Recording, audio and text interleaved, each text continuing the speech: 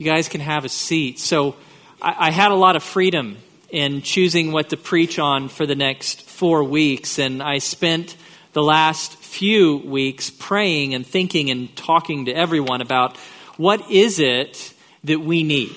If I can preach on anything, completely blank slate, what is it that we as a people, as a family, need above all else? And I kept coming back to this word, hope. We need hope. Why? Because we live in a world that is largely hopeless. I look out at this world, at the people of this world, and I see them living lives of utter hopelessness. They have nowhere to turn to find real, genuine, lasting hope. We have a crisis of hope in this country. We Americans, we are a people who are overworked, overweight, overwhelmed. We are short on money, short on time, short on friends. We're addicted to painkillers and social media and easy credit. We pretend to have it together online, but we know better. We are stumbling in the dark, unable to find hope. And so for the next 4 weeks, I want to talk about hope. How can you find real, genuine, lasting hope in the struggles of this life? And so here is where we're headed over the next 4 weeks. Today we're going to talk about how do you find real, lasting hope in the midst of loneliness and loss. Next week, we'll talk about finding hope in the midst of discouragement and depression. The week after that, finding hope in the midst of fear and anxiety. Finally, finding hope in the midst of defeat and addiction. So this sermon series, it will be heavy, it will be serious, but it will be very practical. We'll talk about each of these realms of life. I know that many of us in this room, myself included, are struggling in many of these areas. And so how do we find hope in the midst of it? I'll walk you through each of those. So this morning we're going to start with loneliness and loss. How do we find hope in the midst of those things? Well, it's helpful to start with a little bit of a clarification just to make sure we're talking about the same thing. It's important to clarify that loneliness is not the same thing as being alone. Actually, being alone can be a good thing. Actually, all of us need some amount of time being alone, whether you're talking about time to think or to read or to sleep or to use the restroom. You got to be alone sometimes. All of us need that. Some of us need more of it than others. Like me, for instance, I am an introvert. If you look up the definition of the word introvert in the dictionary, chances are good you will see my picture. I am like the king of the introverts, and I would draw all of you to myself, but I would rather stay alone at home and just let all of you stay alone in your own homes as well, because we introverts, we are charged by time alone. We need that to be healthy. That's part of how God designed us. So just to be real clear about that, some of you may have seen me around town eating lunch. If you see me at 40 Tempura and I'm eating lunch alone, please don't think to yourself, oh man, Blake looks so lonely. He looks so sad. I should go sit next to him and encourage him. No, I am doing just fine. In fact, having lunch by myself is one of my favorite things in life, especially if I have a good book. I love it because I'm an introvert. I need that time. Now, for you who are extroverts, you think that that's crazy. You would not ever want to be seen eating lunch alone in public. You can't imagine that, but here's the deal. You need time alone too. You know you do. My wife is an extrovert. Julie loves to chat with people. I think she could spend all day chatting to people, talking to people. She just loves it. And yet I've noticed even she needs time alone. It's just part of how God designed her. That's where she's recharged. You see that even in Jesus. The Son of God, who has infinite social energy, you may have noticed throughout the Gospels, most days he had to wake up early and go off into nature alone to pray and prepare for his day, because that's just how God designed it. We all need time alone. And so let me be really frank with you. If you have a hard time spending time alone with yourself, if that just feels very uncomfortable to you to ever be alone, if you always feel like you need to have other people around, that's a problem. You need to talk to a counselor about that, because God designed you to need and to enjoy some amount of alone time. The amount will vary from person to person, but the need is universal. We all need time alone. That's not a bad thing. But that's not the same thing as loneliness. You can be lonely even when you are not alone. You can be lonely even when you're at an Aggie football game, surrounded by 100,000 other people. You may be sharing the same physical space as them, but if you feel isolated and removed or distant from them, then you're going to feel lonely. So here's one of the best definitions I've come across for this thing called loneliness. It was written by counselor and author Les Carter. He defines it this way: loneliness is a feeling of separation, isolation, or distance in human relations. Loneliness implies emotional pain, an empty feeling, and a yearning to feel understood and accepted by someone. So it's a feeling of isolation that you can have even when you're around other people. You can still feel that sense of loneliness. It's painful. It's difficult. Loneliness is a feeling you can have even when you're not alone. Now, I know that this isn't a very fun topic to talk about. This wasn't on my list of I'm really excited to do this sermon. Even the word lonely sounds sad. Just phonetically, just the word sounds sad. For me, if somebody says the word lonely, what image comes to my mind? Well, I see myself in elementary school in the cafeteria. The word loneliness to me, it triggers memories of holding one of those plastic lunch trays with meatloaf on it, trying to make eye contact with anyone in the room who would let me sit by them. Now here I am, an introvert. I'm fine doing life on my own, but being in that room and feeling like no one wanted to be my friend, that was really painful, even for me. Loneliness in elementary school, it made me feel like a loser. And that's actually one of the problems with the word phonetically. It's so close. Lonely, loser. If there's anything that we learned in that cafeteria in elementary school, it was that losers are lonely. You look around and people who aren't losers, the cheerleaders, the jocks, the class clowns, they're never lonely, right? They always have friends around. Well, actually, that's wrong. That's wrong. If you have ever felt alone, you are not actually alone. If you've ever felt lonely, you should know that you aren't alone in that feeling. Almost everyone has gone through or will go through times of intense loneliness. So let me give you some statistics. Here's some research I came across this week. 2016 Harris poll. Almost 3/4, that's 75% of Americans experience loneliness. Over 40% of Americans experience it regularly on an ongoing basis. Now you may think, well, okay, but that's about teenagers and college students and single adults who are looking for a spouse. It's about them. No, actually it's not. Research is clear that feeling of intense loneliness spans all age groups, all stages of life, from little kids all the way up to the elderly, where it's really a problem these days. And it's true even for people who are married. Marriage doesn't take away loneliness. It's not some magic pill that makes it vanish. No, actually, at all stages of life, men and women struggle with loneliness. And here's the thing that was really fascinating to me, really interesting. They did this same survey back in the 1980s. Among Americans. And they found that back in the 1980s, it was actually less than 20% of Americans who said that they struggle regularly with loneliness. Well, here we are almost 40 years later, and now we have cell phones and text messaging and Facebook and Instagram and Twitter and Snapchat and all these ways to connect with one another. And yet the incidence of intense loneliness in our culture has more than doubled.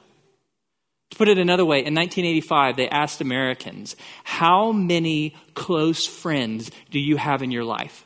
In other words, how many people are there that you could tell anything? And the most common answer in 1985 was 3. Did the same study in 2004. What was the most common answer? 0. So that's led researchers to conclude loneliness is an invisible epidemic in American society right now. It's an invisible epidemic that touches everyone. It touches everyone everywhere. Now, this is church, so enough statistics. Let's talk about the Bible. Are there any examples of loneliness here among the great women and women in the pages of Scripture? Well, there's a few that come to mind. First, how about the first one, Adam? Okay, because Genesis 2 tells us God looked at his creation and said, this is all very good with one exception. The man is lonely. That's not good. And so God brings him every animal to see if any animal could take away that feeling of loneliness. No, he couldn't. Because God understood that for Adam to be lonely, to be cut off from any human interaction, that was a bad thing. That's not a statement you understand about, he needs a wife. No, it's much bigger than that. It's a universal truth that humans not having connections with other humans is a bad thing. Okay, so Adam struggled with loneliness. Joseph, at the end of the book of Genesis, Joseph is left in prison, abandoned by his brothers, forgotten by everyone. He dealt with intense loneliness. Naomi, in the book of Ruth, her husband and her sons die, and she is so lonely that she renames herself. She gives herself the name Mara, which in Hebrew means bitter. Can you imagine introducing yourself to someone? Hi, I'm bitter. And that's like Debbie Downer. Why? Because she's just so crushed by loneliness. She really struggled with it. Jeremiah, one of the greatest prophets in the Bible, he was chosen by God to be prophet to the nation of Judah in a really bad time. And God said to Jeremiah, you are not going to get married. You're not going to have kids. You're not going to have close friends at all, because I'm calling you to this lonely ministry. And Jeremiah struggled so deeply with that loneliness that actually in the book, he tells God he wishes he was dead. He wishes God had never allowed him to be born. He hates the loneliness of life so much. How about in the New Testament? The great apostle Paul wrote a ton of your New Testament. Well, we're told towards the end of his life, 2 Timothy chapter 4, he's taken to Rome to stand trial before the emperor, and he says, all abandoned me. Everyone deserted me. No one stood with me. Even Paul knew loneliness. And how about Jesus? Did Jesus experience loneliness in Scripture? Well, when things turned bad for Jesus and he got arrested, how many of his friends stood with him? 0. All ran away. And when he hung on the cross, what were some of the last words that he said? My God, why have you forsaken me? Jesus was abandoned by God himself. That doesn't even happen to you on your worst day. So Jesus knows loneliness better than any human being ever has.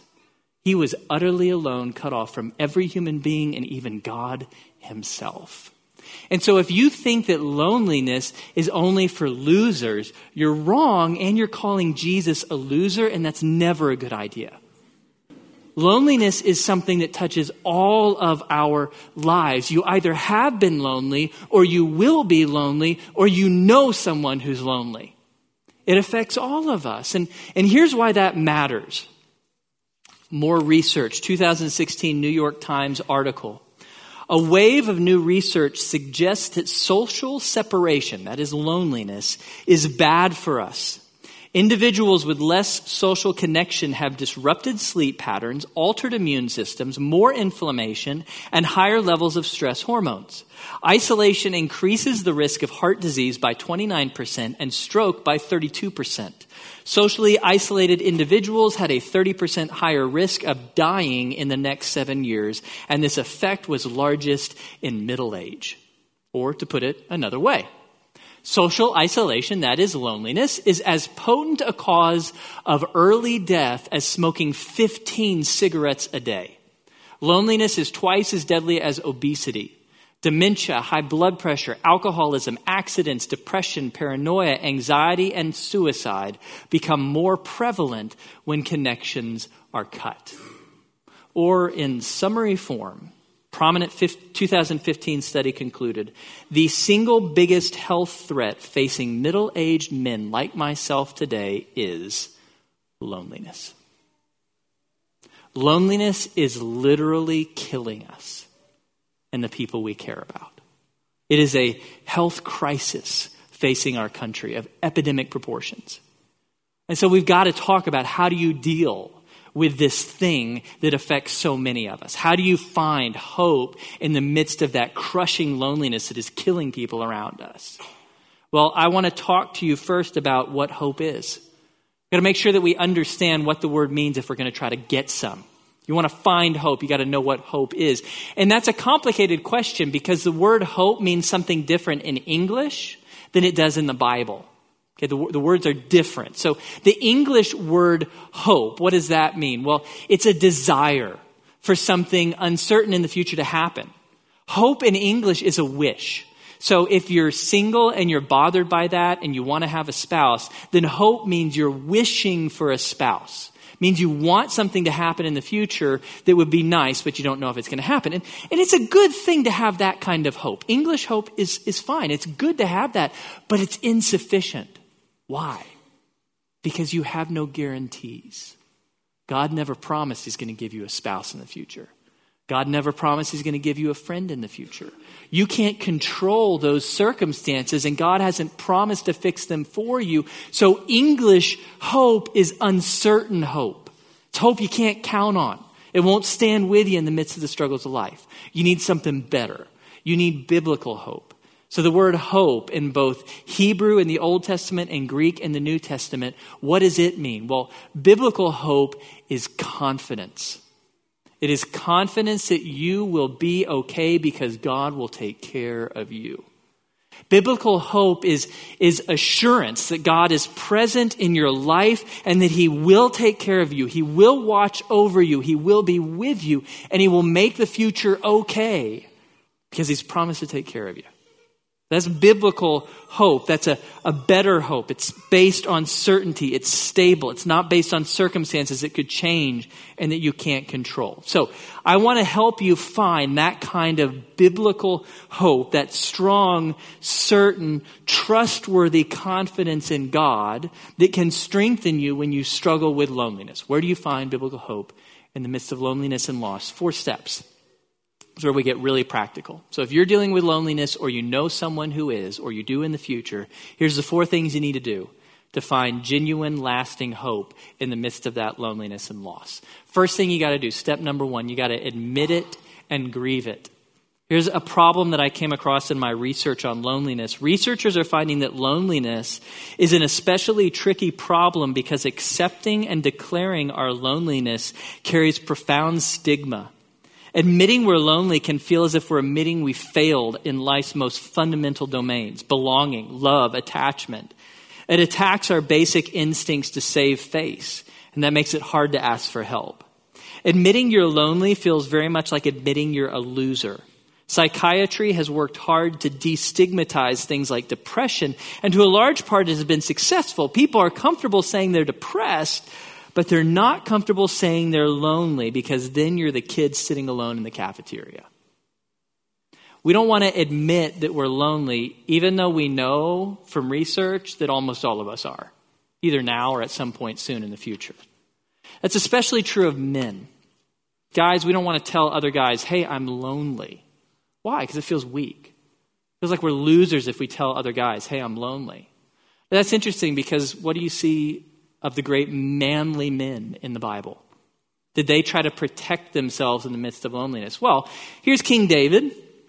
He's kind of a stud. If you've read about him, we talked about him a little bit last week. He killed a giant with a stone when he was a little kid. He killed bears and lions and tigers. Incredible military genius. Led Israel at the height of its military power. Well, David felt lonely, and so here's what he wrote in Psalm 25. Turn to me, speaking to God, and be gracious to me, for I am lonely and afflicted. I want you to think about that for a moment. David was willing to admit his loneliness, not just to himself, not just to God, but he wrote it down so that billions of people would know for all time that David was lonely. In other words, David was manly enough not to try to hide his loneliness. He wasn't ashamed of it. He wasn't embarrassed about being lonely. He was honest. He was open. So when to say, here it is. I am lonely, and I need God to know it, and I need you all to know it, that I'm struggling with loneliness. You see that of all the great men and women in Scripture. Jeremiah didn't hide it. He confesses it. Elijah confesses it. Paul confesses it. Jesus himself, who is as manly as it gets, openly admitted that he was lonely in the garden. So why do we try to hide it? When we try to hide our loneliness, we make it so much harder to find healing or hope. Healing and hope can't grow in a soil of shame and hiding. You have to bring it out into the light if you're going to find the hope that you need to make it through this life. You got to be willing to say that I'm struggling with this. So we got to be willing to admit our loneliness. And not only that, we got to be willing to admit that it hurts. Don't be some kind of stud who's like, I'm lonely, but it's no big deal, whatever. No. You got to be willing to do what David and Jeremiah and Paul and Jesus did. You got to weep over it. You got to grieve it and say, this is not good. How do you know it's not good? Because God himself said it. Do you realize that God hates your loneliness as much as you do? Because God looked at it as beautiful creation. He said, all of this is good except loneliness. That's not good. I don't like it.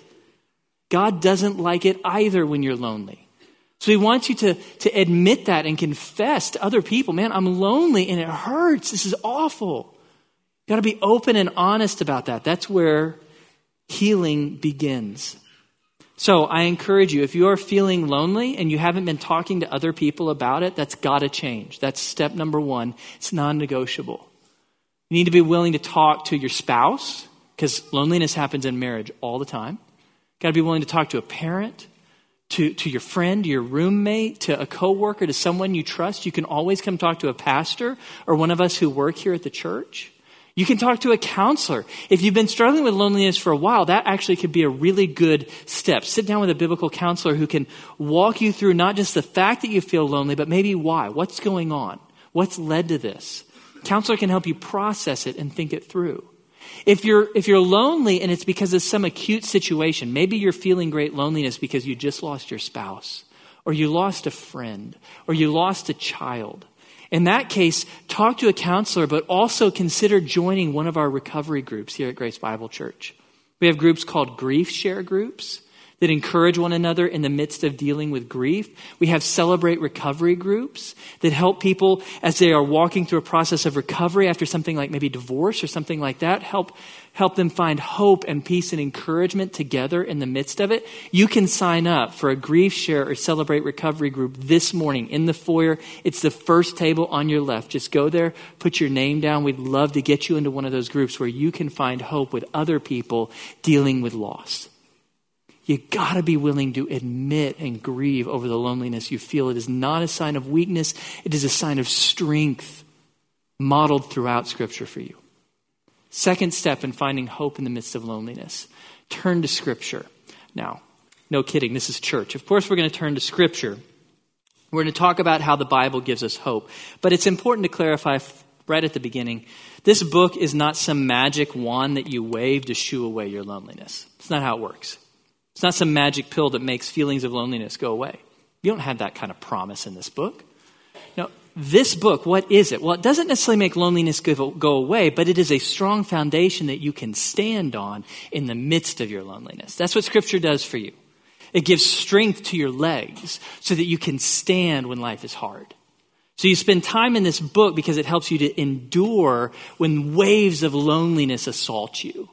So we see that throughout Scripture, that the great men and women of the Bible, when they struggled with times of loneliness, they stood strong by turning to truth in Scripture, particularly truths about the character of God. Scripture about God's goodness, His power, His generosity, His love, His faithfulness.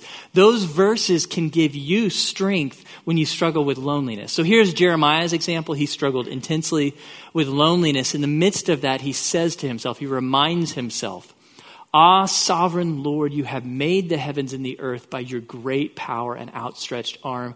Nothing is too hard for you." I think Jeremiah is quoting this scriptural truth to himself to remind himself, hey, Jeremiah, God is strong enough to sustain you in the midst of your utter loneliness. God is enough for you. He's just reminding himself of that. You see the same thing in Psalms. Here's how the psalmist put it in Psalm 73. "Whom have I in heaven but you? And besides you, I desire nothing on earth. My flesh and my heart may fail, but God is the strength of my heart and my portion forever. But as for me, the nearness of God is my good. I have made the Lord God my refuge that I may tell of all your works." Psalmist is telling himself truths about God. And the thing that I love about Psalms, I don't know if you know this, the Psalms are songs. So they were written to be sung. And what happens when you sing something, you remember it. So you're driving in your car and all of a sudden song lyrics come to your mind. You can't even get them out of your head. They're just stuck there because that's how music works. And so all of Psalms was written to become music that's stuck in your head. The whole point is you're walking from one place to another and Psalms are playing in your head. So you are remembering that God is good, that He is for you, that He is your refuge. And so I encourage you, if you're struggling with loneliness, what do you need to do? You need to turn to Scripture, read Scripture, and more importantly, memorize Scripture. You need to memorize portions of this book so that they play in your head over and over again. Okay, what particular passages? Well, that's up to you, between you and God. For me in my life, I've said this before, it's Psalm 23. When I feel discouraged, depressed, lonely, I quote Psalm 23 to myself over and over and over again. The Lord is my shepherd. I shall not be in want. He makes me to lie down in green pastures. He leads me beside quiet waters. He restores my soul. He leads me in paths of righteousness for the sake of his reputation. Yea, though I walk through the valley of the shadow of death, I will fear no evil, for you are with me. Your rod and your staff, they comfort me. You've prepared a table before me in the presence of my enemies. You've anointed my head with oil. My cup overflows. Surely your goodness and loving kindness will follow me all the days of my life, and I will dwell in the house of the Lord forever. I quote that to myself over and over and over and over again. Not like some kind of empty Buddhist chant, but as a declaration of truth about God. So by memorizing it and quoting it, it sinks into my soul and gives me strength to stand on when loneliness hits. Doesn't make the loneliness vanish. That's not how it works. But it gives me strength to endure. And so you got to bathe your mind in Scripture. You got to read it and you got to memorize it and you got to quote it over and over again to yourself. Scripture about how good and loving God is. Third step, to find hope in the midst of loneliness. Improve yourself. What do I mean by that? Well, when we think about why are we lonely, there can be a lot of reasons why we deal with a season of loneliness in our lives. Sometimes it's circumstantial and it's out of our control. You move to a new town. Of course you feel lonely. You lost your spouse. Of course you feel lonely. You work freelance from home and never hang around anybody. Of course you feel lonely. You can't necessarily do anything about those circumstances. But sometimes seasons of loneliness are caused by behaviors that we do get to choose. It's always the uncomfortable part of the sermon where we have to kind of face up to the fact that sometimes the reason we don't have a lot of friends in our lives is because we're not very friendly people. Because people don't want to be around us. Because maybe we have some habits or some ways of relating to others that make people uncomfortable or just they don't want to be around us. And so the reality is, actually, that's all of us. If we'll be real honest with each other, we all have antisocial tendencies that make it hard for other people to relate to us. And the Bible calls that sin. Yeah, you're a sinner. So am I. And that sin in our lives, it hurts other people and it pushes them away and it makes relationships hard. Now, here's the good news. Jesus died for our sins and rose from the dead so that all the guilt of sin can be taken away. And all you have to do is say yes to Jesus. Say, I believe you died for my sins and rose from the dead. And the guilt of your sin is removed that instant. But the consequences are not. Salvation removes guilt, not consequences. So the consequence is still there. When you say or do things that hurt other people, the consequence is those people don't want to be around you anymore. And so we can use seasons of loneliness in our lives as an opportunity to try to grow, to try to improve ourselves, to be better friends, better family to other people. So what particular ways do you need to grow in? Well, there's a ton of ways that the Bible gives you. A lot of this book is about how we grow as friends and family towards other people. I'm just going to mention a couple in particular. When you struggle with seasons of loneliness, what can you be working on? Well, number one, I would encourage you to use that season of loneliness to learn to love yourself. That probably sounds hokey to a lot of you. When I first wrote that line in my PowerPoint slides, I thought to myself, dadgum, that sounds really hokey. But here's the deal. Researchers concluded that the most promising line of treatment for loneliness is individual therapy that addresses the thought patterns and beliefs, such as low self-esteem or shame, that prevent a person from connecting with others. Often the reason that you are lonely, that you are cut off from relationships with other people, isn't about other people, it's about you. It's about the fact that you don't love yourself, you don't value yourself, you don't like yourself. You have shame in your heart, you have low self-esteem, you don't like yourself, and the result is you don't have love to give to other people.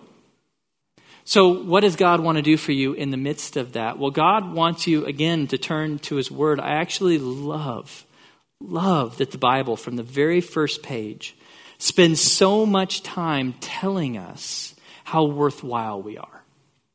Throughout the Bible, you have so many verses dedicated to increasing your self-esteem by showing you how wonderful you are. Let me just give you a few examples. We won't even make it out of the Old Testament. Genesis 1:26, God said, this first page of the Bible, right at the beginning, let us make humankind in our image according to our likeness, and let them rule over the fish of the sea and over the birds of the sky and over the cattle and over all the earth and over every creeping thing that creeps on the earth. From page 1 of the Bible, God wants you to know, you, every single one of you, No matter how intelligent you are, how beautiful you are, how wealthy you are, how popular you are, every one of you was made in the image of Almighty God so that you can rule the universe. That's the purpose of your life. That's what you are, an image bearer of God designed to rule all of creation. Talk about value. There's no religion that puts humans on a higher pedestal than Christianity. You're made in the image of God, loved by God, designed to rule creation with God. Psalm 8. What is man that you are mindful of him, and the son of man that you care for him? You've made him a little lower than the heavenly beings and crowned him with glory and honor. You are crowned with glory and honor, and that is truth. It's objective. It doesn't matter whether you feel it or not. You don't have to spend your life trying to accrue glory and honor for yourself. You already have it in the eyes of God. You were designed with it. You were made with it. God has crowned you with glory and honor. Psalm 139. For you formed my inward parts. You knitted me together in my mother's womb. I praise you, for I am fearfully and wonderfully made. Wonderful are your works. My soul knows it very well. That's true of you whether you feel it or not. You were wonderfully made. You were knit together by God Almighty in your mother's womb. He knows everything about you. He did all of it for a reason. He values you. You are worthwhile in the eyes of God. And so sometimes we Christians, we get down on this concept of self-esteem, but actually God is an incredible fan of self-esteem so long as it's found in the truths of this book. God wants you to love yourself. Why? Because if you love yourself, then you are free to love others. So long as you are bound up by shame and self-hatred, you can't love other people. You're too caught up here. God wants to set you free from shame, from low self-esteem, so that you can step out and become incredible friends with other people. So God wants you to love yourself. That's not a hokey thing. That's a very biblical thing. He wants you to know how incredibly wonderful, valuable, and loved you are, whether you feel it or not. So that's the first step. You can use this season of loneliness to grow in your ability to love yourself. And if you find that very difficult to do, let me strongly, strongly encourage you to talk to a counselor or a pastor. Come talk to one of us, a counselor in particular, because it may be that a counselor can help you unpack. Why do you have these feelings of low self-esteem? Why do you have these feelings of shame? Let's look at that and think about that, and let's bring biblical truth to that so that you can see yourself as God sees you. So that then you can be freed to love other people. Okay, so learn to love yourself. Second step to do during this time of loneliness, learn to listen better. James 1:19, which I've quoted before and will quote many times, says, everyone must be quick to hear, slow to speak, and slow to anger. That's very simplistic and yet so true.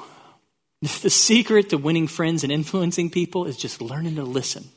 Learning to listen better, to grow as a listener, to listen before you speak. It's been said, well, God gave you 2 ears and 1 mouth, so use them in proportion. Spend more time listening than speaking. Here's how one researcher put it. The secret to making friends is don't be interesting, be interested. Because no one wants to spend time with that guy who can't stop talking about himself and how awesome he is. Who wants that? No way. Who do they want to spend time with?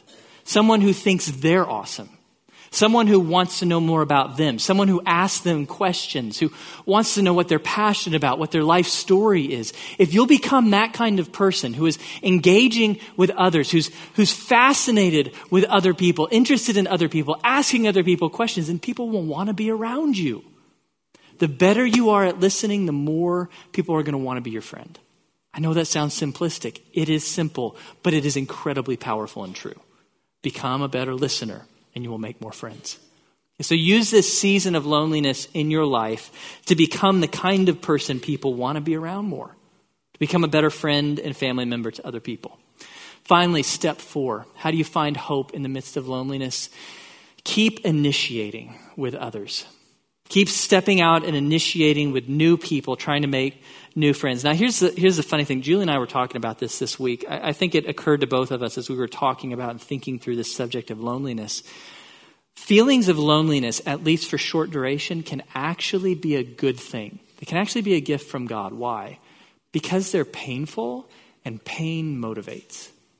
You see, it's actually really hard to make friends. Some of you, it's really easy. Great, God bless you. You're not like the rest of us. For most of us, it's hard to make new friends, and it gets harder the older we get. Actually, research is clear on that. As we get grown up, it becomes incredibly hard to make new friends. Our lives are just too busy and complex. And so if it's hard to make friends, then if there was no pain behind loneliness, what would we do? Well, I would sit on my couch and watch Netflix all the time. Choose the easy path. So most of us would do. And so God allowed loneliness to sting just enough to motivate us to get up off the couch and keep initiating with new people. That's what he wants you to do. He wants you to keep initiating with new people. Keep meeting new people, even when it's hard, even when they reject you. I know that's incredibly hard. You try to meet new people, you try to initiate with new people, and they aren't interested. You're the mom, and you go pick up your kids at the school, and every day you are trying to meet a new woman. You're trying to get to know somebody new. You're asking them questions, you're initiating, and nothing ever comes of it. Or you're the person who's always calling, always emailing, always texting other people, hey, do you want to hang out? You're always reaching out there and trying to initiate, and no one ever returns your call or your message. That hurts. It's incredibly painful. In the midst of that pain, so many people in our world respond to that rejection by giving up on relationships and satisfying themselves with cheap substitutes. See this all the time, everywhere you look. For some people, they choose the cheap substitute of social media and the internet. Nothing wrong with social media and the internet. It can actually be a tool to continue a relationship once you've built it, but it's not a substitute for real face-to-face, in-the-flesh relationships, because God designed us in the flesh to do life with other people. And if all of your relationships are confined to social media and internet, you are not in relationship with other people. Second example, some people, they give up on trying to find a real deep relationship with someone of the opposite sex, and they just satisfy themselves with hookup culture. I can't find someone who really loves me, so I'll just comfort myself with cheap sex. It's actually been really interesting over about the last year. Even a lot of secular counselors and psychologists and researchers who have no moral problems with premarital sex, even they are coming out strongly against hookup culture. Why? Because they're finding that it leaves people empty and hollow and broken. It uses them up as sex objects and destroys them in the process. So don't choose that substitute. Some people, they give up on relationships and they just try to dull the pain with TV and internet and video games and pornography and alcohol, whatever they can do to take away the pain. And if you've ever chosen that path, you know that the pain may recede for a little bit and then it comes back stronger than ever. Why? Because God designed you to need human relationships and there is no substitute. You go out trying to find something else to satisfy that need in your life, nothing will work. God designed it that way. You got to have deep, genuine, meaningful relationships with other human beings. So if you don't have those, don't embrace cheap substitutes. Instead, keep initiating. Keep getting off the couch and going and meeting new people. Now, in the midst of doing that, you're going to have some really bad days. You're going to have those moments where you feel like no one likes you, no one wants to be your friend, everyone's rejecting you. What do you do in the midst of those moments? I would encourage you with two biblical truths. When you feel utterly rejected, like no one wants to be your friend, I want you first to remind yourself that Jesus completely understands rejection. You see, Jesus did the greatest act ever. He died for the human race. No one's ever done anything better for someone than that. He died for the human race, and yet billions of people spend their entire lives saying, no, I'm not interested in that. Thanks anyways to him. He's been rejected by far more people than you have. He's constantly reaching out in love to the world, and the world keeps saying, no, leave us alone. Don't want that. He understands rejection firsthand. What does that mean? He empathizes with you. When you turn to Jesus, you're not turning to some kind of deity up here in the sky who is completely removed. No, he understands completely firsthand what you're feeling. He's with you in that pain. Okay, so remember, Jesus knows this pain of rejection better than you do. Second truth I want you to remind yourself with. Jesus is honored regardless of the response. When you initiate with someone new, when you reach out to them to get to know them, even if they totally shut you down, they totally reject you, I want you to know that Jesus was honored and God was pleased by the mere fact that you tried. Why? Because that's what God does. As you trust in a God who initiates. That's like one of the fundamental things about your God. He's a God who always takes the first step. He is always initiating. You see that 1 John chapter 4, verse 10, this is love, not that we loved God, but that he loved us and sent his son as an atoning sacrifice for our sins. We didn't love God first. We didn't take the first step. No, God took the first step towards us. While we did not love him, while we were his enemies, he chose to love us so much that he gave his son who willingly died for us. So God is always taking the first step. So when you take the first step and someone shuts you down, guess what? You honored God just by taking that first step because you acted like God, and God is always pleased when his children act like him. So you're pleasing God. That was an inherently good, eternally valuable thing that you did when you initiated with that new person. Even if they shut you down, God will be pleased with that and will reward you in eternity for it. He loves when you initiate, even if people don't respond, because that's what he does. Always initiating, even when people don't respond. So the initiative you took was good. Remind yourself, comfort yourself with that biblical truth. Okay, so keep initiating. Don't embrace cheap substitutes. Keep getting off the couch. Keep meeting new people. Let me give you 3 places you can go to meet new people. Practical ideas. Number 1, find a place to serve. Men, this is particularly true for us. Men tend to bond by doing stuff together. And so I encourage you to find some place in the church or in the community where you can serve with other men. For me in college, one of the really defining moments, I remember this really clearly, was going out to serve at Habitat for Humanity. I got up on a roof and was pounding nails into a roof with other guys, and it was like a really awesome bonding moment for us. We were doing something good together as we built that house. I encourage you, go look for those kind of opportunities to serve with other people in the church or in the community. You'll build friends through that. Second idea that you can do is take up a new hobby. I think sometimes hobbies get a bad rap. They're divine gifts. Hobbies are awesome. God gives us hobbies to challenge us in new ways and gives us opportunities to bond with new people that maybe you would have never otherwise met. People you don't work with, you don't live with, but you're united by some shared hobby. That's beautiful. So pursue some new hobby, learn some new skill, and you'll build friends through that. Third, join a small group. I hope that you recognize that I'm glad you're here, but it's a big room.